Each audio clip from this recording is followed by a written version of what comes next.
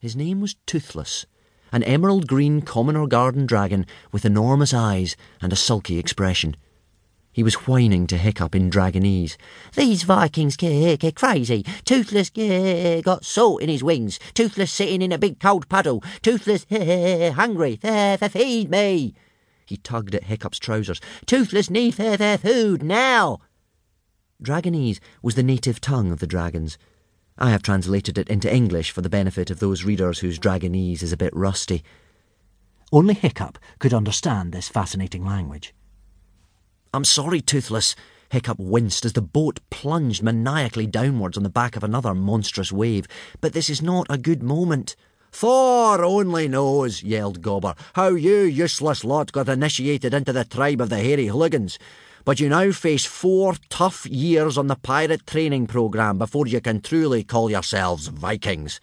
"Oh, great," thought Hiccup gloomily. "We will begin with the most important Viking skill of all, sword fighting at sea." Gobber grinned. "The rules of pirate sword fighting are... there are no rules. In this lesson, biting, gouging, scratching and anything else particularly nasty all get you extra points. The first boy to call out 'I submit' shall be the loser."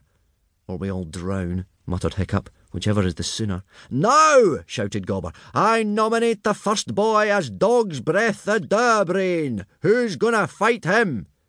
Dog's Breath the Durbrain grunted happily at the thought of spilling blood. Dog's Breath was a mindless thug of a boy, with hairy knuckles that practically grazed the ground as he walked, and mean little eyes, and a big ring in his flared nostrils made him look like a bristly boar with a bad character. "Who shall fight Dog's Breath?" repeated Gobber the Belch. 10 of the boys stuck their hands up with cries of, "Ooh, sir, me, sir, please, sir, choose me, sir," wildly excited at the thought of being smooshed into a pulp by Dog's Breath the Durbrain. This was predictable. That's what most hooligans were like. But what was more surprising was that Hiccup also leapt to his feet, shouting, "I nominate myself, Hiccup Horrendous Haddock III." This was unusual, because while Hiccup was the only son of Chief Stoic the Vast, he was not what you might call naturally sporty. He was nearly as bad at bashyball, thugger and all the other violent Viking games as his best friend Fishlegs. And Fishlegs had a squint, a limp, numerous allergies and no coordination whatsoever. "What has got into you?" whispered Fishlegs. "Sit down, you lunatic. He'll murder you." "Don't worry, Fishlegs," said Hiccup. "I know what I'm doing here." "OK, Hiccup," boomed Gobber in surprise. "Get up here, boy, and show us what you're made of." "If I'm ever going to be chief of this tribe," whispered Hiccup to Fishlegs as he started taking off his jacket and buckling on his sword, "I'm going to have to be a hero at something." "Trust me," said Fishlegs, "this is not your thing. Clever ideas, yes. Talking to dragons, yes. But one-to-one combat with a brute like Dog's Breath, absolutely no, no, no." Hiccup ignored him. The horrendous Haddocks have always had a gift for sword fighting. I reckon it's in the blood. Look at my great-great-grandfather, Grimbeard the Ghastly. Best sword fighter ever. "Yes, but have you ever done any sword fighting before?" asked Fishlegs. "Well, no," admitted Hiccup, "but I've read books on it. I know all the moves. The piercing lunge, the destroyer's defence, Grimbeard's grapple, and I've got this great new sword." The sword was, indeed, an excellent one. A swift-point scare-maker with go-faster stripes and a handle shaped like a hammerhead shark. "Besides," said Hiccup, "I'm never going to be in actual danger." The pirates in training practised with wooden cases on their swords.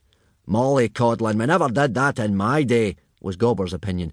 However, it did mean the hooligan tribe ended up with more live pirates at the end of the programme. Fishlegs sighed. "OK, you madman. If you have to do this, keep looking in his eyes. Keep your sword up at all times. And say a big prayer to Thor the Thunderer, because you're going to need all the help you can get."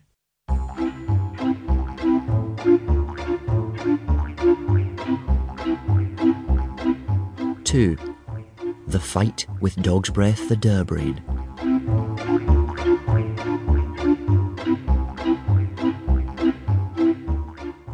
Dog's Breath stood, pawing the deck in anticipation. "Kill him, Dog's Breath!" shouted Snot-Face Snotlout, Dog's Breath's friend and fellow bully. Snotlout loathed Hiccup.